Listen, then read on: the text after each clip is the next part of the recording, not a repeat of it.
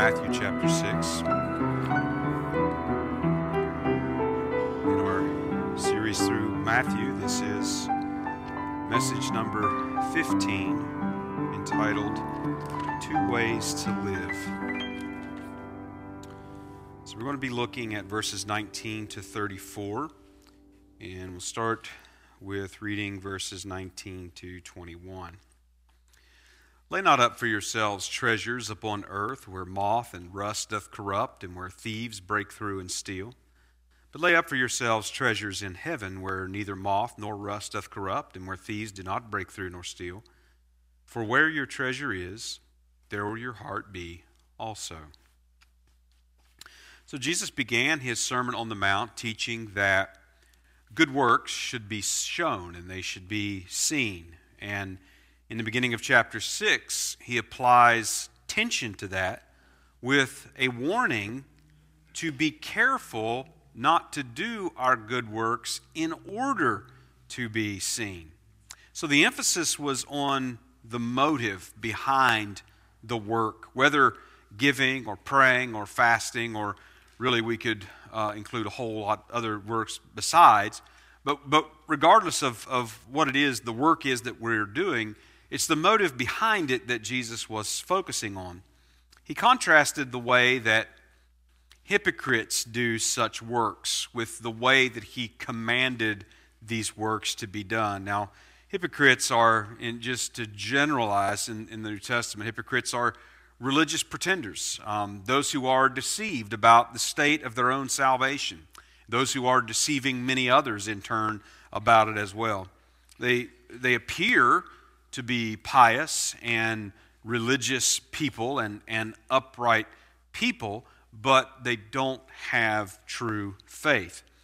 Now, the pretenders that Jesus spoke about, these hypocrites, would be people that are motivated by being seen and being rewarded by the people that see them, and so they make sure to be seen doing the various acts that they are performing.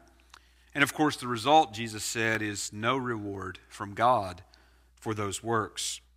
So Jesus taught that we're not to be motivated by being seen. We're not to be motivated by being rewarded by people on the earth in the works that we do for Him. Now, we do our works for Him, and the Father sees, and the Father will reward in the future. Now, that focus on rewards, which gets repeated throughout that first part of chapter number 6, actually leads right into this next section in verses 19 to 34 that deals with what we treasure. Jesus contrasts those rewards now and future rewards as earthly rewards now and heavenly rewards later. And the question in this part of the chapter is about which do we treasure? Which do we value and prize? What is it that we esteem the most highly? And closely connected to that actually is the subject of worry and trust. So the question is, what are we living for? And what or whom are we trusting in? So as we look at this passage, we'll divide it into the two parts. So verses 19 to 24, where Jesus speaks about two treasures and two masters. And in verses 25 to 34, where Jesus speaks about two worries. So we'll start with the first part, two treasures, two masters, verse number 19. Lay not up for yourselves treasures upon earth, where moth and rust doth corrupt, and where thieves break through and steal. So this opening statement, lay not up for yourselves treasures upon earth, literally says something along the line of don't amass wealth on the earth. Now, from verse 21 a little later, it's clear that where your heart is the real issue in this concern and this command. So the primary focus of our lives, the primary goal of our lives should not be simply to accumulate money and the things that money can buy. That should not be our driving force in life. And Jesus emphasizes the temporary nature of earthly wealth. He talks about them being corrupted or stolen. In other words, earthly wealth and earthly possessions are subject to decay. They're subject to deterioration, as well as being subject to theft and loss, catastrophic loss and all sorts of loss. In other words, the things of the earth can truly be here today and gone tomorrow. I don't care how long you've spent accumulating, how long you've invested or planned or what have you, they can truly be gone tomorrow. And so that's what Jesus is speaking about. When you lay up treasures of things on the earth, when that's your goal, that's the driving force of your life, then you are giving your life to accumulating things that won't last. Much less, we could say, won't satisfy. And on top of this, even if you manage to get them to last, as the old saying goes, you can't take it with you when you die. So one way or another, you're going to be parted from these earthly accumulations. One way or another, it's going to happen. And so this is something that we are commanded not to pursue as our life goal. Verse number 20. But lay up for yourselves treasures in heaven, where neither moth nor rust doth corrupt, and where thieves do not break through nor steal. So the contrast here is to accumulate treasure in heaven. And of course, from the context, we don't have to wonder about what that means. Laying up treasure in heaven refers to the future rewards that have been promised for righteous works, as we've seen in the passage prior to this. So things such as giving to the poor and needy and praying. And again, we could add more works than just these besides. But this is the laying up, the accumulating of treasures or rewards in heaven that Jesus is talking about. So the emphasis here is to make a contrast between the treasure in heaven and the treasure on earth. So the treasure on earth is temporary, it's very fragile, and it is certain that we will be parted from it. Treasure in heaven is secure. Treasure in heaven is permanent. And treasure in heaven is something that we will possess forever. Never decays, never depreciates, never disappears. Notice in verse 21, for where your treasure is, there will your heart be also. So here he is explaining the reasoning behind this command. And of course, heart, it is cardia, it does refer to the organ. But throughout the New Testament usage, and even some usage in the Old Testament, and referring to other internal organs as well, is a way that refers to the mind, to the immaterial inner part of a person that includes such things as the emotions, the feelings, the will, the thoughts, and all of that. So having your heart be where your treasure is means being devoted, being committed, being driven by that treasure. In other words, you're guided and controlled by it. You're wholly given over to it. And the point that Jesus is driving at here is that you cannot pursue both ways. You can't give yourself wholly to accumulating treasure on earth and accumulating treasure in heaven. You can't divide your loyalties that way. And he's actually going to build to that point in these verses that follow. Verse number 22. The light of the body is the eye. If therefore thine eye be single, thy whole body shall be full of light.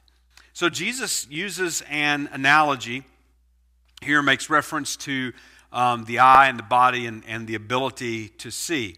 So the word for single that is used here is a word that really means healthy. It means to be whole or sound in the sense of functioning properly. And so Jesus is making the statement to start here that if your eye is healthy, then the whole body is full of light. In other words, In other words, you can see clearly. If the eye is healthy, then you can see clearly. The whole body is benefited by that, you might say.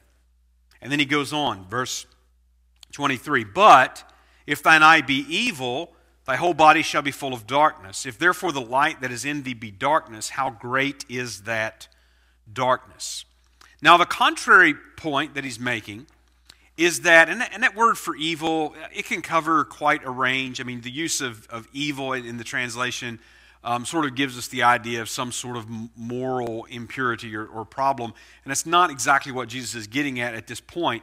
He's saying if your eye is bad, if it is dysfunctional, all right, so it is put over against being healthy, if it's unhealthy, if it's sick, if it's diseased, he says, you cannot see clearly.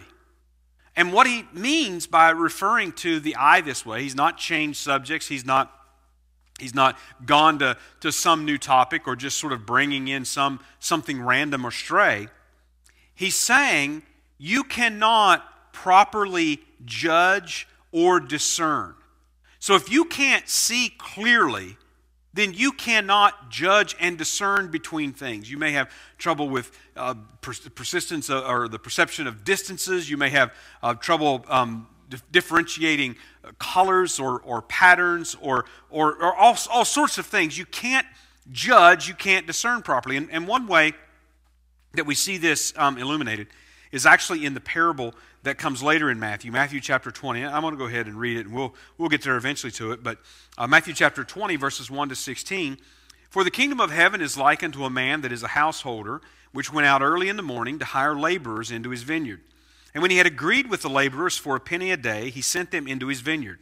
And he went out about the third hour, and saw others standing idle in the marketplace, and said unto them, Go ye also into the vineyard, and that whatsoever is right I will give you. And they went their way.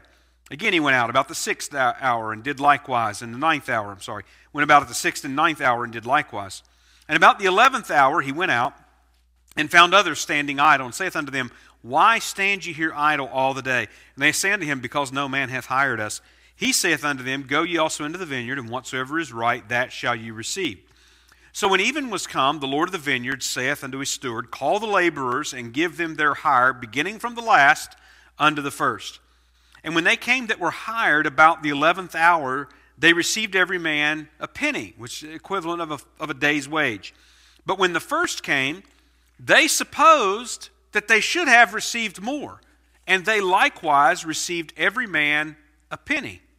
And when they had received it, they murmured against the goodman of the house, saying, These last have wrought but 1 hour, and thou hast made them equal unto us, which have borne the burden and the heat of the day. But he answered one of them and said, Friend, I do thee no wrong. Didst not thou agree with me for a penny? Take that thine is, and go thy way. I will give unto this last, even as unto thee. Is it not lawful for me to do what I will with mine own? Is thine eye evil, because I am good? So the last shall be first, the first last. For many be called, but few chosen. So in this parable, these complaining laborers, Jesus said, had an evil eye.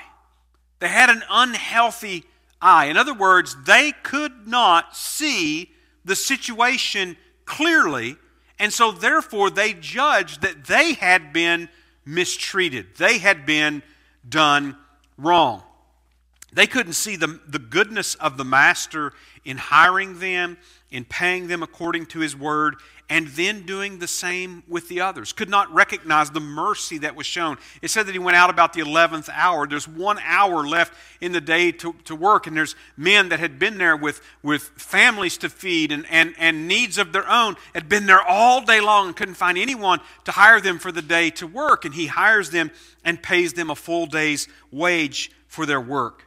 So again, the point is being able to see clearly and to distinguish true treasure.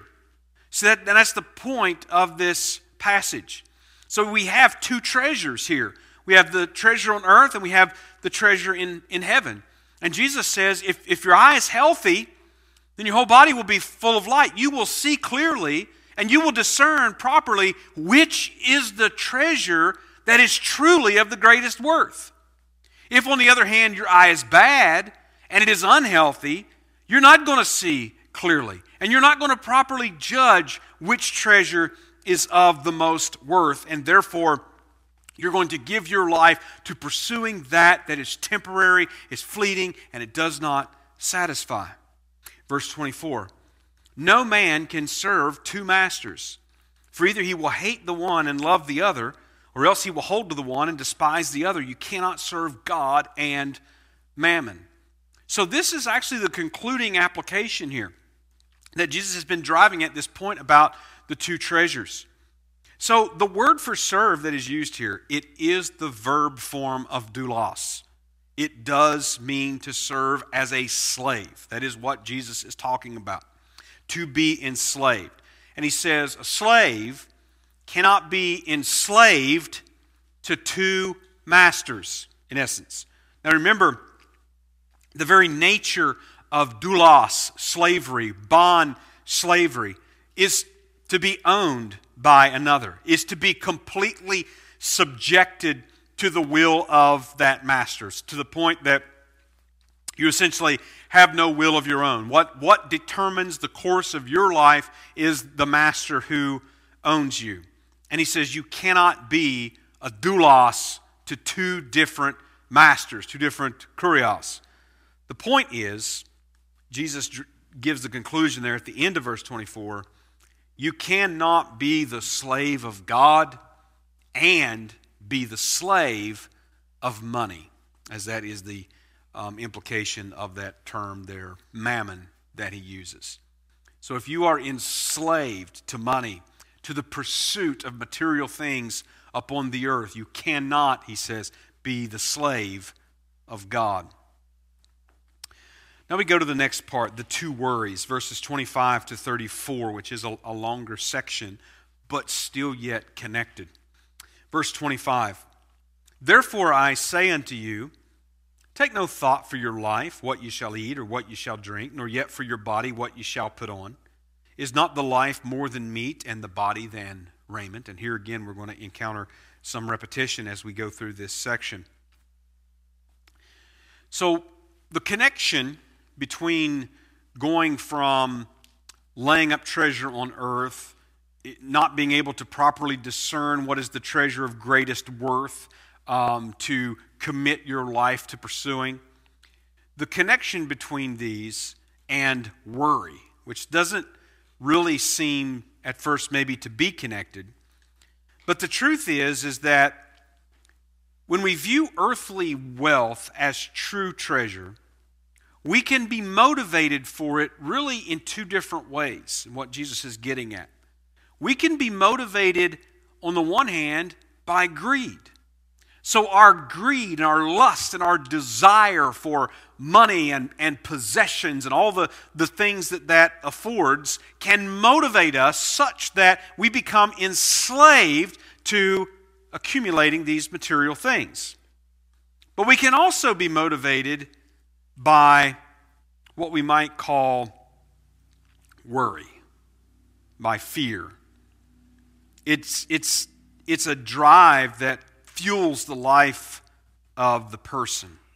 Now, Jesus addressed in verses 19 to 24 the first kind, being motivated more by greed or selfish indulgence so that your life is given over to the pursuit of accumulating earthly things. And now, in this last part of this chapter, Jesus is going to address the second, being motivated by worry. He says, take no thought, and the word that's translated here essentially means anxious care. He's not saying, oh, you just never give a thought about what you're going to eat or drink or so on. He's saying, don't be anxious over food and drink and clothing. And we might classify these as basic essentials, basic necessities of life. And Jesus asked if life is not about more than these. Is life simply about one meal to the next meal, one outfit of clothes to the next outfit of clothes, and so on? Is life about more than these? In other words, Our existence in this present life as followers of Christ, being made in the image of God, is more than being consumed about these basic things. And again, we could add to that very, very temporary in nature. The food gets eaten. The pantry gets empty. The refrigerator gets empty. The clothes wear out, or sometimes we outgrow them, whatever the case may be. Verse 26, Behold the fowls of the air, for they sow not, neither do they reap, nor gather into barns, yet your heavenly Father feedeth them. Are ye not much better than they? So Jesus gives an illustration for each of these concerns, food and drink on the one hand and the clothing on the other, these basic necessities. And he begins here with the food and drink part. And he points out that the birds of the air, they don't have jobs. They don't work the fields. They don't gather a harvest into barns, but God feeds them. Now, God feeding the birds doesn't mean that the birds lay around in easy chairs with their mouths open, just waiting for God to drop food in from heaven. I mean, birds do work for their food or else they die. But the point that Jesus is making is they're not consumed with worry so that they pursue the accumulation of wealth to counter the threat of being without. That's the point. Now, Jesus, obviously here, he's not condemning sowing and reaping and even barns, and these things are a part of life on the earth, and a necessary part of life. But he condemns this sort of obsessive worry that would drive and control a person's life to the point that they are devoted to amassing wealth because they are so worried and anxious about the future. Jesus points out that God cares for the birds of his creation. God has provided food and has provided means for them to sustain their existence, even though they're very short-lived and they may seem quite insignificant in the grand scheme of things. And they work to find their food, and they find that food. Why? Because God has supplied it. God has provided for it. And the point that Jesus is making is to consider if God cares for these small, insignificant creatures in his creation, if God cares and provides for them, then will God care and provide for those that he loves more than the birds? And that's essentially the point Jesus is making. As a child, as children of your heavenly Father, you are more important to him than the birds. That's not to say that the birds and the other aspects of his creation are not important or that he doesn't care about them. But he says, you are more important, more valuable, more highly esteemed to God than they are. And the point that Jesus is making is that obviously he cares more for his people than the birds, and he will take care of them as well. Verse 27, which of you by taking thought can add 1 cubit unto his stature? Now the phrase here in the Greek, as I understand it, can really be taken a couple of ways. It can refer literally to adding to one's height, or it can refer in a more figurative sense to adding time to one's life. It can really be either way, and usually a translation is going to follow which sense they think is the one in this verse. Really, when you study it in context, it really seems like the latter sense, adding time to your life, would be more appropriate. But either way, actually the point that Jesus made is still the same. Either way, what can you accomplish by worrying about it? So in other words, if you think about the birds, they're not fed by worrying about it. Yes, they do work and they hunt and peck and they do whatever and they find the food for them, but they're not fed by worrying about it. So what can you accomplish by worrying about it?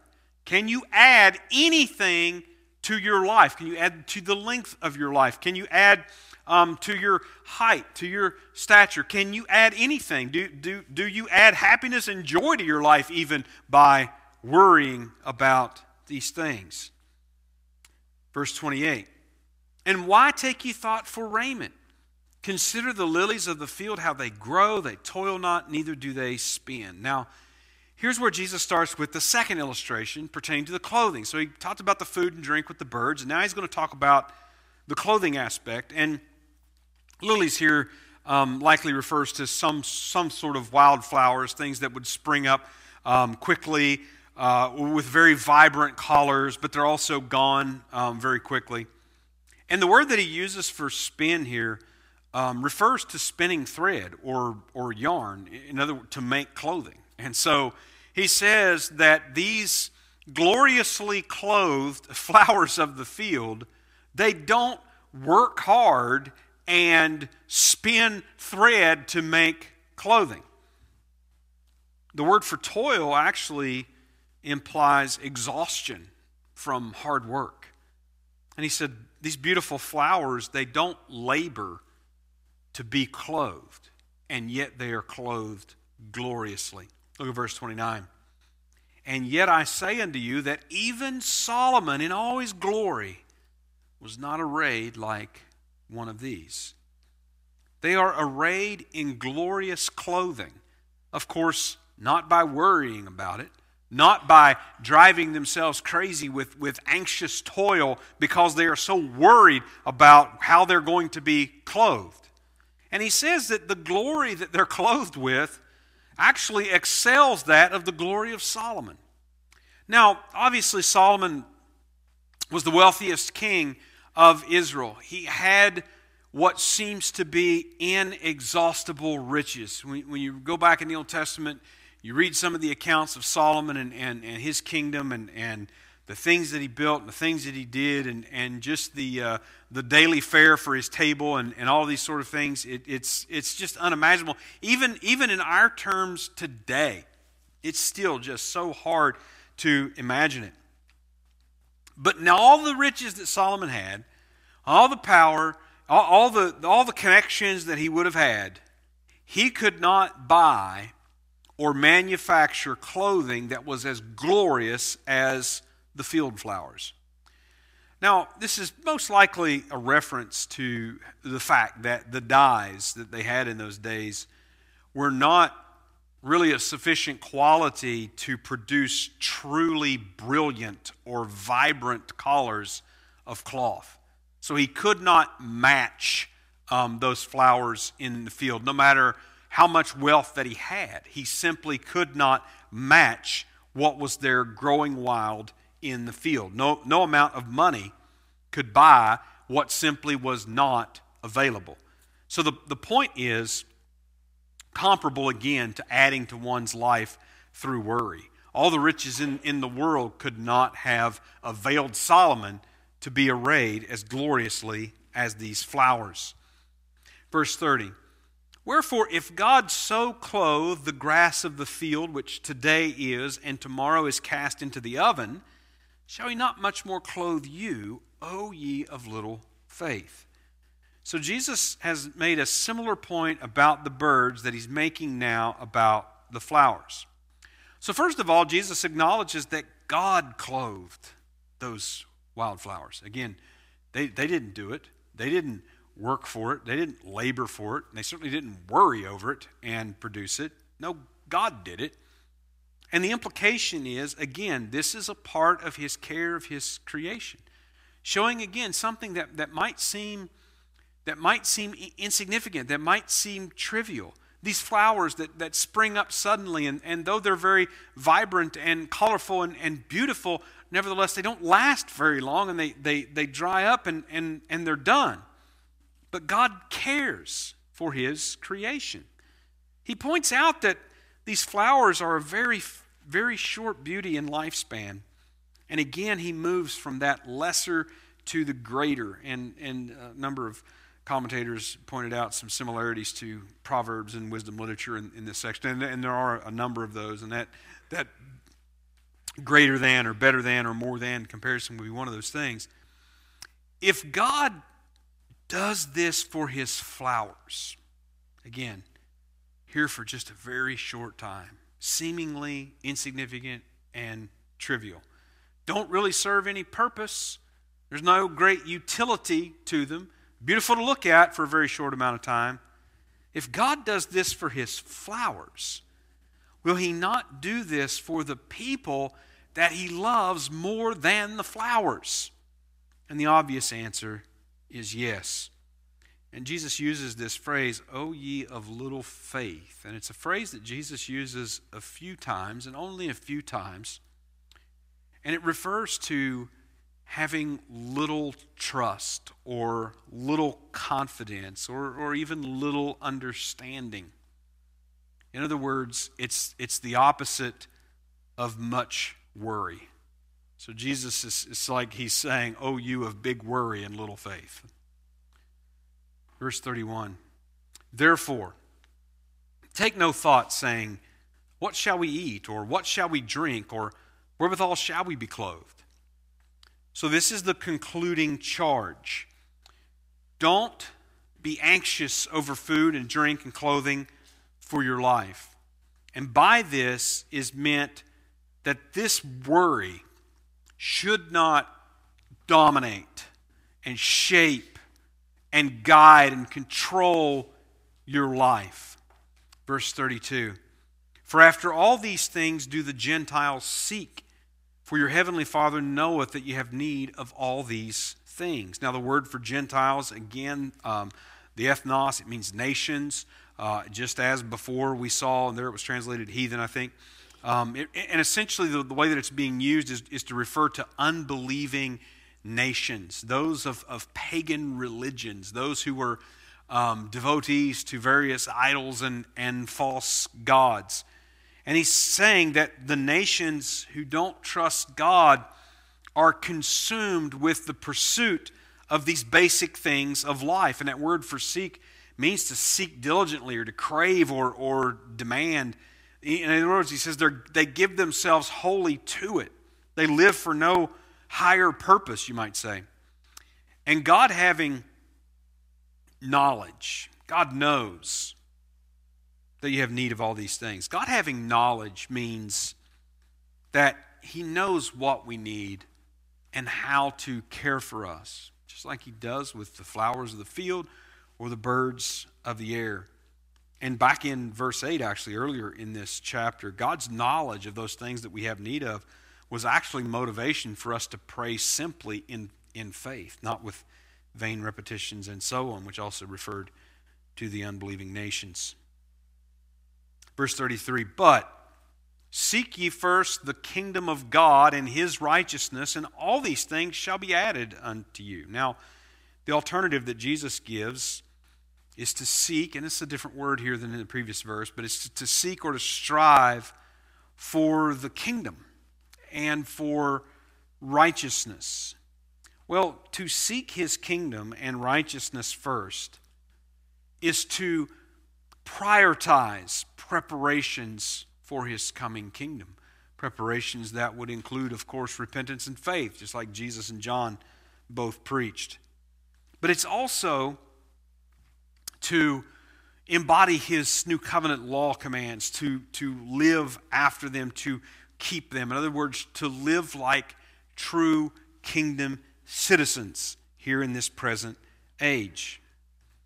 Now the promise here is that all these things, referring to these life necessities that so many are so overcome with anxious worry about, all of these life necessities, he says, will be given unto you. Now that doesn't mean that you'll not have to work for them. That doesn't mean that you won't perhaps, again, not have all that you want. But it means that you're not to be consumed with them, not to be driven by the worry about them, so that they have first place in your time and attention. And in verse 34, "Take therefore no thought for the morrow shall take thought for the things of itself. Sufficient unto the day is the evil thereof. And this is sort of the final conclusion that Jesus drives toward. And the way he speaks here, he personifies tomorrow, almost as if tomorrow is a person, saying he will worry about the things that belongs to him. In other words, you don't need to steal worries from the future. Don't make tomorrow's worries your troubles today. So it seems that Jesus intends that we should not be consumed with worry about what might happen in the future, or tomorrow, as he puts it here. And he ends on the note that today has trouble enough for us, so we don't need to add to it. And again, if you remember the context, he's talking about this anxious worry that is controlling our lives. So in this passage here at the end of this chapter, Jesus has laid out two ways to live. We can be driven by either greed and indulgence, or even worry and anxiety to be enslaved to money. Or we can be driven by the kingdom and righteousness to be slaves of God. Well, the first way, of course, leads to amassing wealth and possessions on earth where they are extremely uncertain and they are likely to go away one way or another. The second way leads to righteous works for the glory of God and accumulating of rich rewards in heaven where they are secure and will one day be given to us, our possession forever. Now, I don't see Jesus saying that we never do or we never should worry, that we'll never have a worry in life. I don't believe that's his point at all. But I do see Jesus saying that we shouldn't be fixated on these. We shouldn't be controlled by these. If we're controlled by worry, for instance, we won't give to someone, perhaps someone that has some need, because we'll be too anxious over tomorrow's troubles. Maybe we won't pray except for simply praying over our worry list, and because that's what occupies all of our thoughts, and we're not even really thinking about the kingdom of God and his purposes or anything greater than that.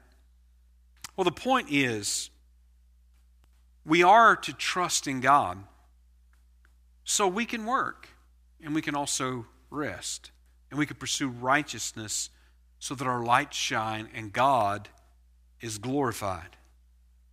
And if all of this seems a bit risky, we have a good word coming up in the next section when we get into chapter number 7.